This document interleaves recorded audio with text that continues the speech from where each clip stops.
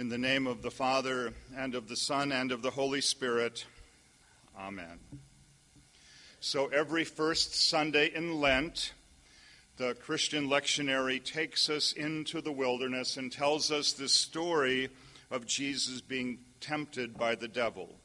And there are similarities between the three Gospels, Matthew, Mark, and Luke. And it's an interesting uniqueness in Luke's gospel. He's got this spin on the story, a unique take, because he introduces this temptation of Jesus' story this way.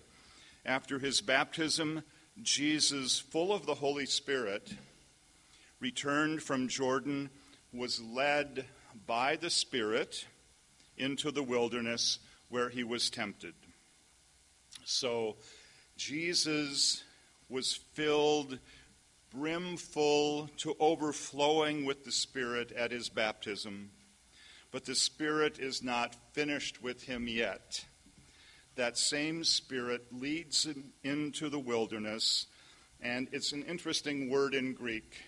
Jesus doesn't just take his hand and kind of gently lead him in. The word really means Jesus was hurled in, threw in, impelled to go. So it was a pretty violent bringing into the wilderness. It's not a casual religious experience that Jesus is about to have. It's the very Spirit of God throwing Jesus into this wilderness and then hurling him into the wilderness of his own soul so that he could wrestle with his own call and his own identity. In hearing the story, maybe it's difficult for us because we sometimes want to get stuck on the details like who is the devil, or does Satan really exist? Or we become obsessed with some of the details of the temptations, worrying that maybe we're going to get caught up in those same temptations, which are legitimate concerns. But for now, I don't think that that's the primary point of the story. The point, I think, is that Jesus chooses God. And as Jesus chooses God, he also chooses his own call, his own mission, his own pathway of service and compassion. That's how he's going to live his life. The truth is, Jesus could have been terribly distracted by the things offered to him by Satan because he was hungry. That bread sounded good. And who doesn't want dignity, respect, empowerment, safety, and security? Those were all the things that were part of those other temptations. But Jesus doesn't get stuck or distracted or paralyzed by these tantalizing offers. Rather, he was still filled with that Holy Spirit after his baptism, and he rests in the Spirit of God that led him and threw him into this place and experience.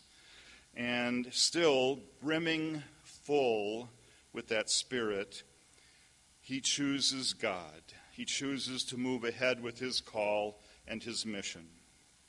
So Luke, the gospel writer, continues to tell the story of Jesus' call and mission after the Spirit had hurled him into the wilderness and the temptations had occurred and Jesus chose wisely. The devil goes away for a while. That's an interesting part of the story, right? He bides his time. He'll be back. But then Luke continues, Jesus, armed with the power of the Spirit, still returns to Galilee. So we know that he went to his hometown, he went to the synagogue, he picked up the scriptures, remember, that said, the Spirit of the Lord is upon me because he has anointed me. He has sent me to announce good news to the poor, to proclaim release for the captives and recovery of sight for the blind, to let the oppressed go free, to proclaim the Lord's favor.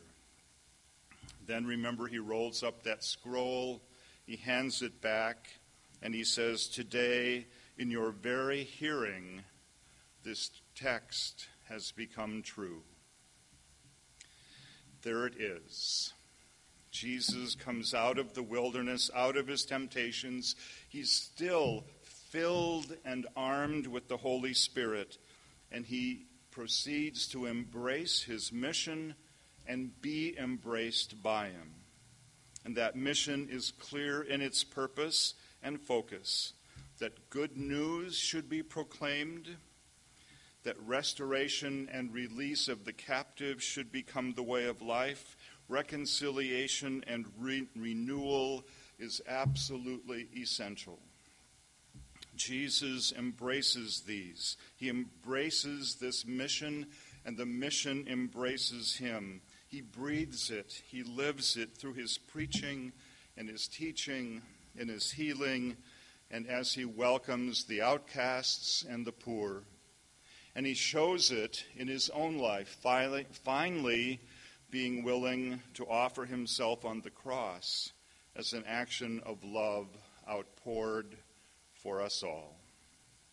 In his experience in the wilderness, Jesus doesn't become distracted by the things that the tempter holds up before him.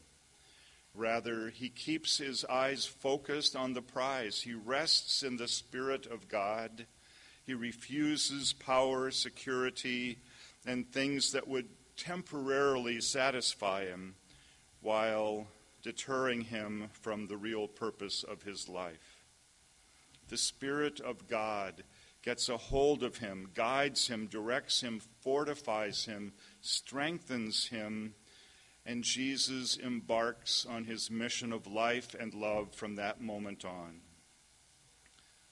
Jesus chooses to stay in his life with God. Jesus chooses his mission and call. So you know where this is going, right? The same choice confronts you and me. Indeed, the whole church itself. And the question is, will we continue to choose God? Will we embrace our call and then let it embrace us? Will we hear and listen to God's Spirit working with us like it's always been doing? The truth of the matter is that God's Spirit is at work in our lives, sustaining us and guiding us and directing us and inspiring us and strengthening us. And the truth is that God is calling us to God's love and to a specific purpose in our own living. So the question is, will we choose God? Will we choose our own call and mission to live the love of God in this world that so desperately needs a word of God's love?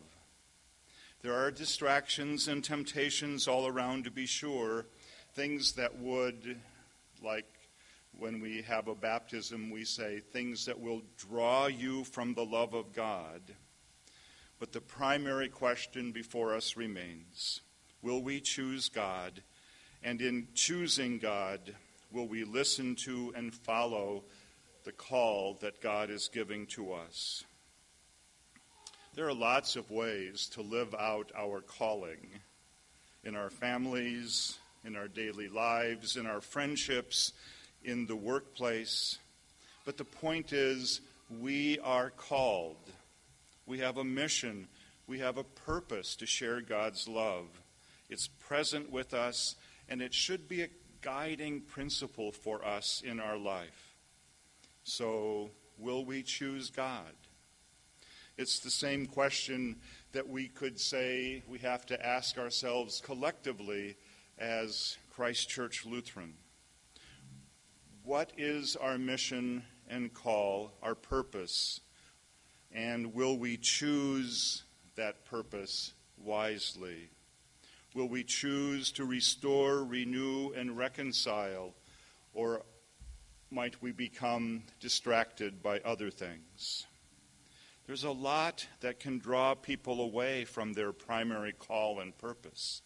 Distraction is all around us, but our calling is also all around us. The purpose, I think, of God's church in the world is mission. Our call is restoration, renewal, and reconciliation. We are the ones collectively called by God to proclaim the good news of Jesus Christ, to manifest release, to show forth the saving and restoring and redeeming love of God to all people everywhere. That is the mission of God's people. And the question is, will we as a congregation embrace it? There was yet another survey done by churches. There are surveys all the time, wanting to know what we think, what we believe, what we do, what we don't do. But this one said that congregations throughout the United States have a strong and growing community of faith if they do three things. So I thought I'd share. We might be interested. So these are congregations that say, number one, their congregation is spiritually vital and alive. And number two, they say their congregation helps members deepen their relationship to God. And number three, these are congregations that have a clear sense of mission and purpose. These are what growing congregations say they have that maybe other congregations don't. You see, congregations that show forth God's saving love, that connect people with that love, they're part of communities that are transforming the world in a vital way. Congregations that possess clarity about their mission have chosen their mission, and they're mission-focused, and they thrive and grow. They're not distracted or tempted to look at other things. They know their identity is connected only and specifically with Jesus Christ and that power and the Holy Spirit that comes with it. And they live into it, and then the Spirit lives into them. God's Holy Spirit is with us.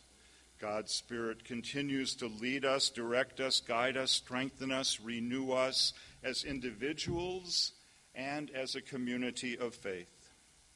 Sometimes even God's Spirit might hurl us into places where we didn't expect to go. But always, God's Spirit is with us. So, what will we choose this day? Whom will we choose this day? God's saving love and God's saving power is all around us. God is calling us to God's own love and service in our own lives and in our communities of faith as we learn and pray and serve and grow in this love. What will we choose? Who will we choose? Let's not be distracted. If we choose Christ and God's mission and call, we'll find blessing beyond our understanding. Amen.